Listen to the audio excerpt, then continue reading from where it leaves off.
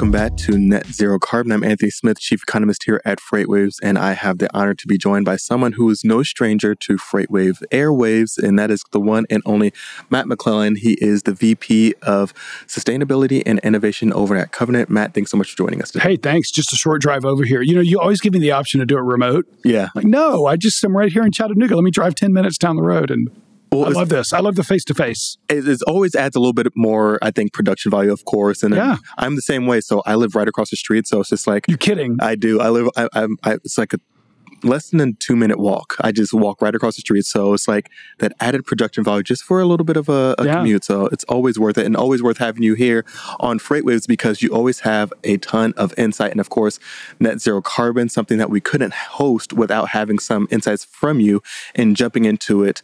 What is going to be at the top of your mind? We're looking at, of course, of net zero carbon. We're looking at emissions. We're looking at what's going on with sustainability, of course, within the freight network or the freight industry, I should say. What's going to be one of the top things in your mind right now when we're looking at the industry overall? Gosh, it's dangerous asking me open-ended questions. Right? There's so many ways to start talking about, the first thing that I tell people is that, you have private fleets, which, the people watching today, the fleets watching today, some are private, some are for hire. We're a for hire fleet. Our needs and goals and objectives are going to be very different than if I'm Pepsi or US Foods or Cisco or FedEx or UPS, these folks that are private fleets that have environmental initiatives that are tied to sustainability plans, which are tied to everything from science-based targets and initiative, ESG goals and objectives. And, they can afford to do whatever they want to do. Right. We can only afford to do what our customers are willing to pay for. So often, I think we were talking about this earlier, I'll get a question from somebody, so Matt, what's your sustainability strategy as it relates to getting to net zero, reduction of emissions? And, the answer to that is whatever our customers are willing to pay for. So, for the last couple of years, Anthony, it's been interesting because a lot of our shippers were just getting their arms around what that meant. And so if I were to sort of rough sketch some sustainability or some numbers with electrification, you show that to somebody next to a diesel quote and they're just going to say, wow, yeah, let me think about that. And you never get a call again. Right. For others, now, we're starting to talk to some of the more progressive, shippers that have goals and objectives that, they're really pushing their transportation buyers to be aware of, and they're willing to pay more. Right. Now, still not substantially more. We're getting to the point where somebody's not going to bat an eye when I give them a price on what an electrified route is going to run, assuming that the use case and the range and all that fits into place. But yeah, it just depends. I would say, though, to answer your question, we do have some fleet initiatives to reduce idle percentage, always looking to increase miles per gallon. And with those, obviously, comes some carbon reduction. But yeah, in a nutshell, I would say it depends. We do have, we did write a sustainability plan for this year. This is publicly available. You can download it, covenantlogistics.com. But I wrote this section on decarbonization of freight that just kind of talks about our position on it and kind of what we're going to do to start whittling away at that number. And whittling away at it is something that I think is going to be taken, it seems like a lot of different approaches from different companies, of course, as you just mentioned, but also different states. So we're looking at some different initiatives, different countries. Then you go into the U.S., you look at some of the different initiatives in different states. Seems like California is one of the most active, and I don't think we can have a conversation about anything net zero carbon or anything that has to do with emissions within the U.S. without talking about California and, of course, CARB. So, and when you say CARB, it's not just California anymore. There's, at the moment, 16, I believe now it's 17 other states. They're going to follow the CARB initiative. So everything from inventorying in that state to following the same, EPA standards and CARB standards are being adopted. Probably 3 days ago, maybe not 3 days ago because I would have been on Labor Day weekend, but maybe on Friday I could have told you what those 17 states were because I had them right in front of me. But, basically to your point, it's going to be a set of rules and regulations that start on the 1st of next year and will go forward into like 2032 that requires, and, we could spend a lot of time pulling up statistics and showing exactly what date, what percentage of the fleet has to be zero emission and inventorying and how the fleets that operate in the drayage ports are going to be different. The expectation is going to be different from those than over the road fleet. fleets like us, $50 million or 50 trucks versus fleets that fall outside of CARB. We could talk a lot about that. And maybe it makes sense to kind of go into some of the details on that. I got to be honest with you, I don't have all of it committed to memory. I brought a couple of cheat sheets here. Yeah. But just broad brushing, we're very, at Covenant, and I can share this on behalf of a lot of the other carriers, because a lot of the carriers that have sustainability initiatives that we do, we're peers. We all talk, and we all are affected by the same CARB initiatives. We're all really excited about playing a role in having a positive effect on the environment by changing our behavior. Right.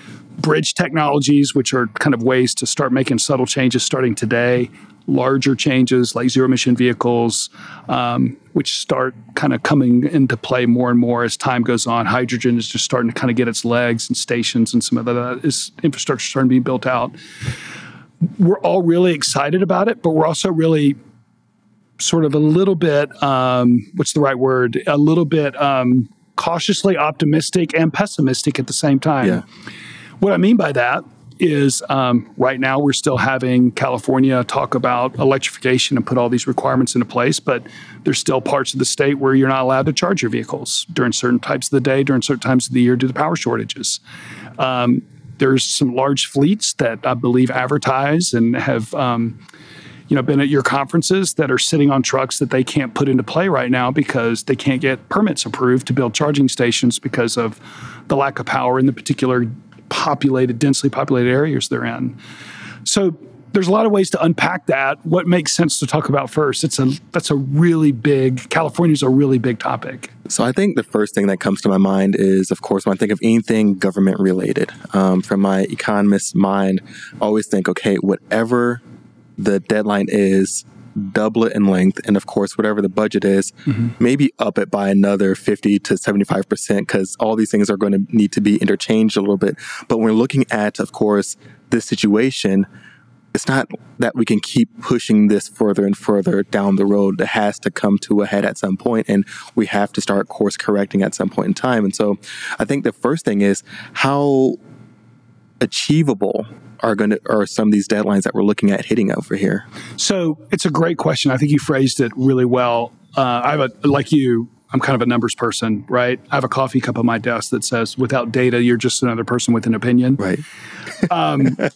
So, when you think about the leadership of California, you think about the governor, let's start there, right? Gavin Newsom, who, whether you agree with his politics or not, he created this crazy goal of, no gasoline-powered cars after, 2032 or 2034? Maybe it's 2036 now. I think it's changed a few times. That's just not possible. Yeah. For too many reasons to list. And again, trying to be optimistic, right? It's just not possible. But I do admire him throwing down the gauntlet and saying, we got to get started somewhere. Right. So I'm going to put this date on the calendar. And I think he has every intention of holding the OEMs to it.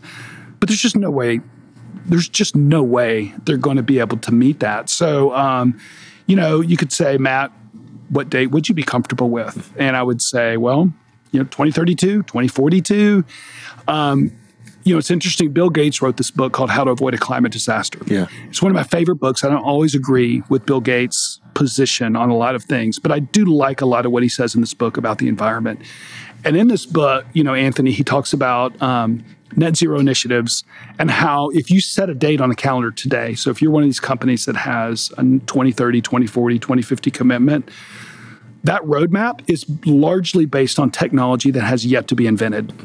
Because if you were to ask, say, for example, Microsoft, how are you going to be net zero? They're actually pretty progressive. They may be able to show you all the baby steps and things they're taking. By 2030, we want to be here. 2040, we want to be here. And 2050, we want to be there.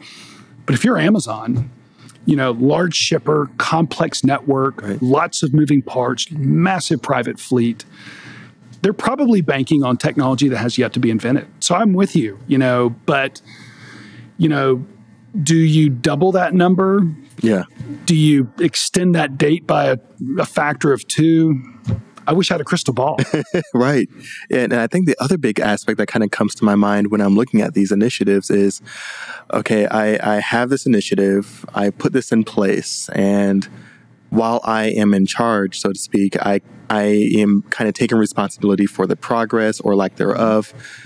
What does accountability look like for some of these companies that have these goals that are set by someone maybe in 2023? All right, this is where we plan to be in 2050, but they're not planning on being there in 2050. So what does that look like? Is that kind of like an open-ended goal? Like you said, just throwing something down and just, getting started, because that's what's most important. The first, first thing is just the first step. So in terms of just accountability, is that do you see as an issue when we're looking at moving forward here? Yeah, that's interesting. I was just talking with one of our, when I say more progressive shippers, just, one of the ones that are really thoughtful, that have put a lot of thought into their sustainability initiatives. It's very authentic. They really believe it. They can talk about it in very nuanced detail. So I was talking to one of these folks that is responsible for sustainability at a macro level.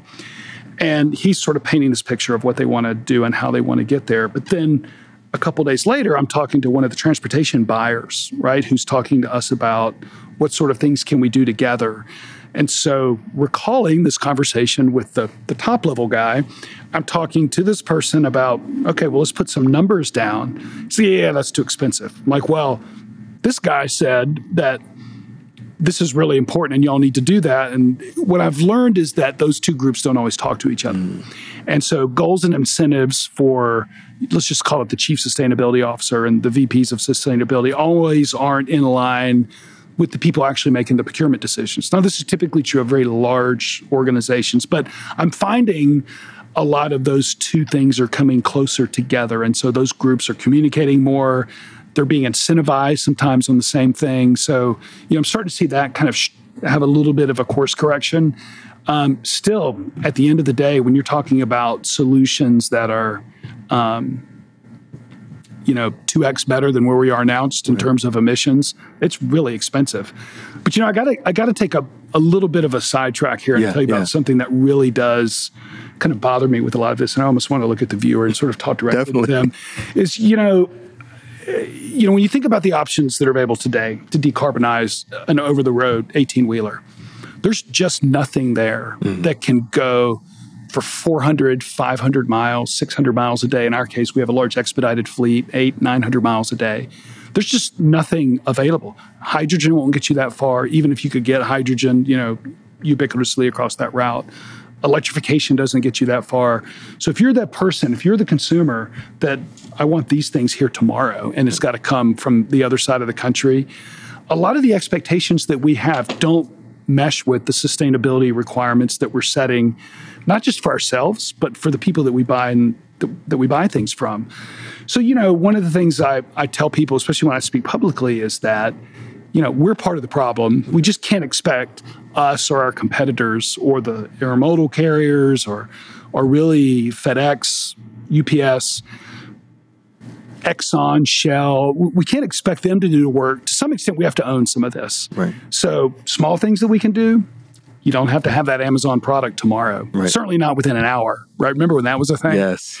I think we're going to have to start to meet these goals, we're going to have to start setting our expectations a little bit differently than we do today. Does that make sense? I think that's a great point because, like you said, we were talking about the Amazon same-day delivery in some places, or I want this by drone. That was going to be a big thing at one point in time. I don't know if it's still coming to fruition or not, but really that expectation from the consumer. And then once Amazon sets it out, everyone else just kind of follows suit. They just have no other other choice to, hey, Amazon's doing it. We're not quite there yet, but we have to try to find a way to be somewhat competitive.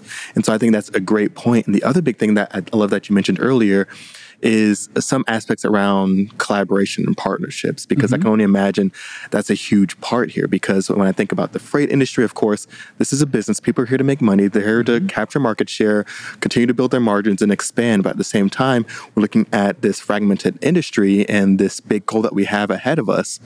What point does partnerships really kind of play here? Is this something that collaboration is just going to have to be an essential part to really be successful here? Is this something that people are going to have to just kind of wrap their minds around at some point in time?